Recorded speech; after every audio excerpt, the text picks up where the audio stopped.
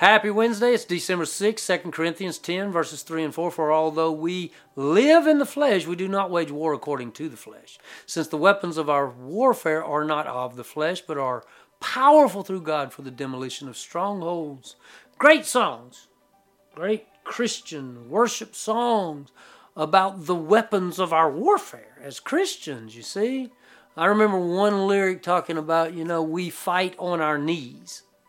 So what that's a reference to is that one of the weapons of our warfare is prayer.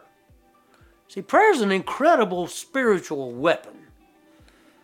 So it'd be really great to ask ourselves about our prayer life. Questions like, how do we pray? What are the elements of our prayer? What does prayer in our lives, what does it sound like? How much do we pray? When do we pray?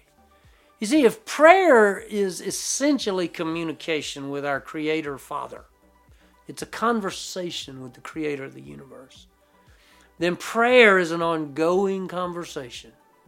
It comes from the heart, it comes from the mouth, it comes from the mind. It encompasses all that we are, you see. Prayer is an incredible weapon of spiritual warfare. So when we stop, when we turn down the noise of the world, God hears and God listens. Other weapons, Scripture, Bible reading, Bible study, worship, fellowship, giving. These disciplines of our faith that we've talked about in weeks past, these are all weapons of our warfare. Let's engage. Before you finish today, before you finish this little devotional time, pray. Sing a song. Send someone a note. Let's fight the battle.